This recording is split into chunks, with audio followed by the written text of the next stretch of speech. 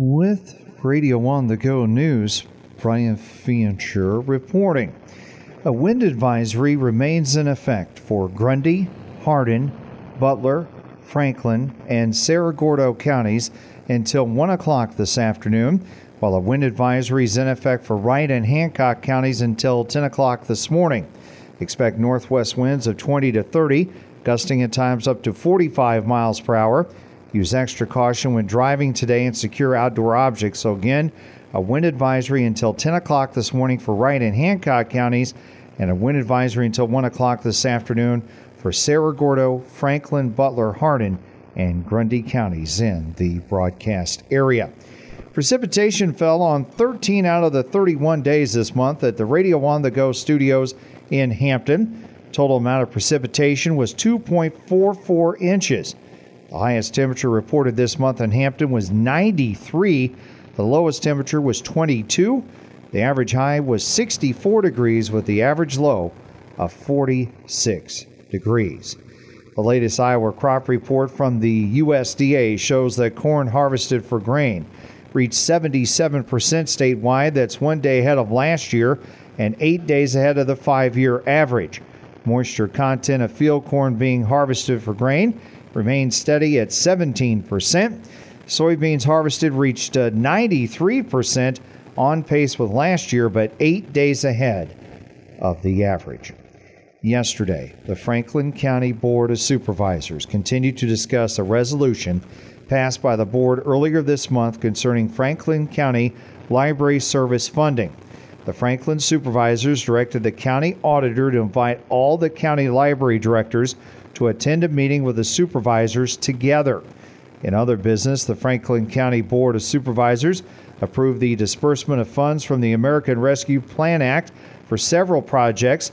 Those projects include a 911 street sign replacement project for aerial imagery and to bring a communication tower into FAA compliance. The ARPA funds totaled $207,983.50. The Butler County Board of Supervisors today will meet with Planning and Zoning Administrator Misty Day to discuss a septic complaint and enforcement concerns.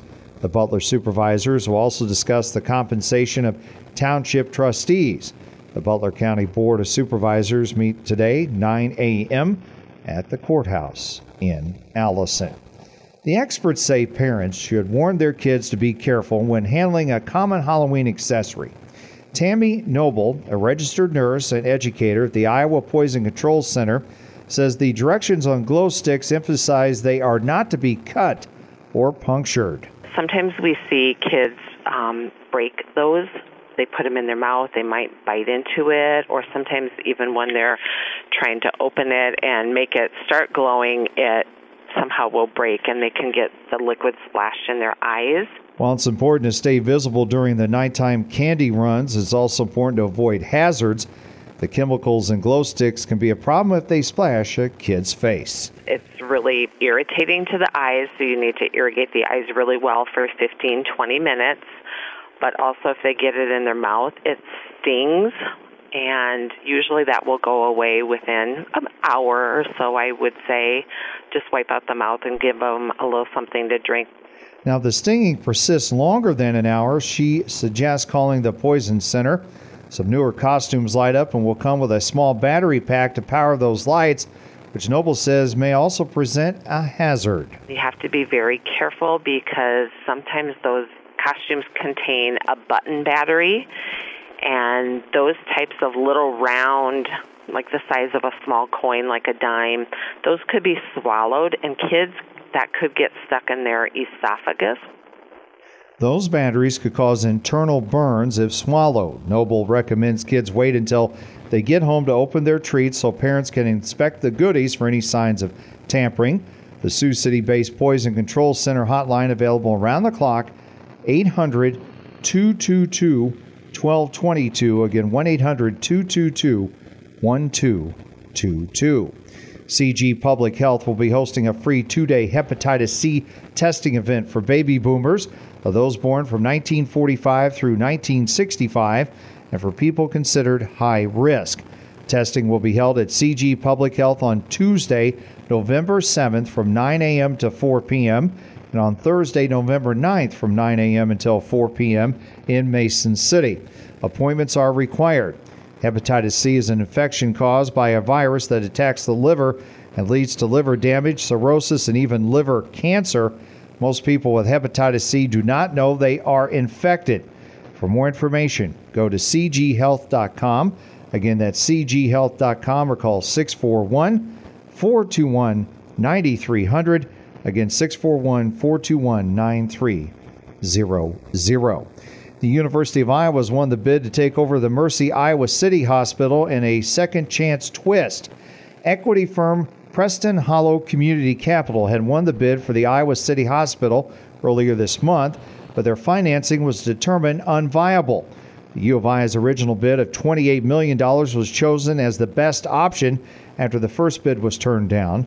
The purchase must be approved in bankruptcy court in a sale hearing on November 6th before the U of I can take over. The U of I issued a statement saying they plan to conduct an in-depth analysis of the healthcare needs of the Iowa City community before making any modifications to Mercy's hospital or services. The university says it intends to offer employment to substantially all Mercy employees. The Iowa Utilities Board recently issued an order requesting information on Iowa Electric Utilities plans for addressing potential electric service load shedding or peak usage days for the upcoming winter season. On those peak usage days, the IUB took this action in light of previous long-duration extreme weather events, such as winter storms that hit in February of 2021 that resulted in energy infrastructure and electric generation shedding across parts of the country. The load shed, that's a temporary shutdown made to avoid system failure, impacted some parts of Iowa and jeopardized the reliability of the North American bulk power system. The utility companies have until November 17th to respond to the Iowa Utilities Board. If you plan on registering to vote at the polls on November 7th, you need to bring a photo ID with you along with other information. This is Hardin County Auditor and Commissioner of Elections, Jolene Peters. A proof of residency, for instance, paycheck stub, utility bill, something that matches, how they're registering. Those addresses need to match. They can also, if they do not have that, they can bring an attester with them, which is another person that will read through an oath and that, yes, they know this person. And those people, they can only attest twice. And they also have to be from that same precinct. Hardin County will be using new election equipment for next week. We used to be a Dominion County. We are now a Unison County. So our tabulators are all new. We also have new ADA-compliant machines for someone that needs that service. We are also using a different check-in system, and our tabulators are quicker than our old Dominion machines. Polls are open on November 7th from 7 a.m. to 8 p.m. The third and final public informational meeting concerning the upcoming bond referendum vote in the Hampton-Dumont School District was held yesterday in Hampton. And today's guest on the Radio on the Go Newsmaker program is Hampton-Dumont School Board President Aaron Miller, who will talk about the upcoming bond vote next week and will talk about the feedback the school board has received from the community. The Radio on the Go Newsmaker program Here's today following the noon news right here on KLMJ and is available in podcast form under the News tab at radioonthego.com. One weather-related announcement to pass along to you this morning. You can find the weather-related announcements by going online to radioonthego.com and looking under the Weather tab. But the Rural Iowa Landfill in Eldora is closing at 8:30 this morning. So again, the Rural Iowa Landfill in Eldora closing at 8:30 this morning. The high in the past 24 hours here at our studios, 40, and the low of 22. For Radio on the Go News, Brian Fancher reporting.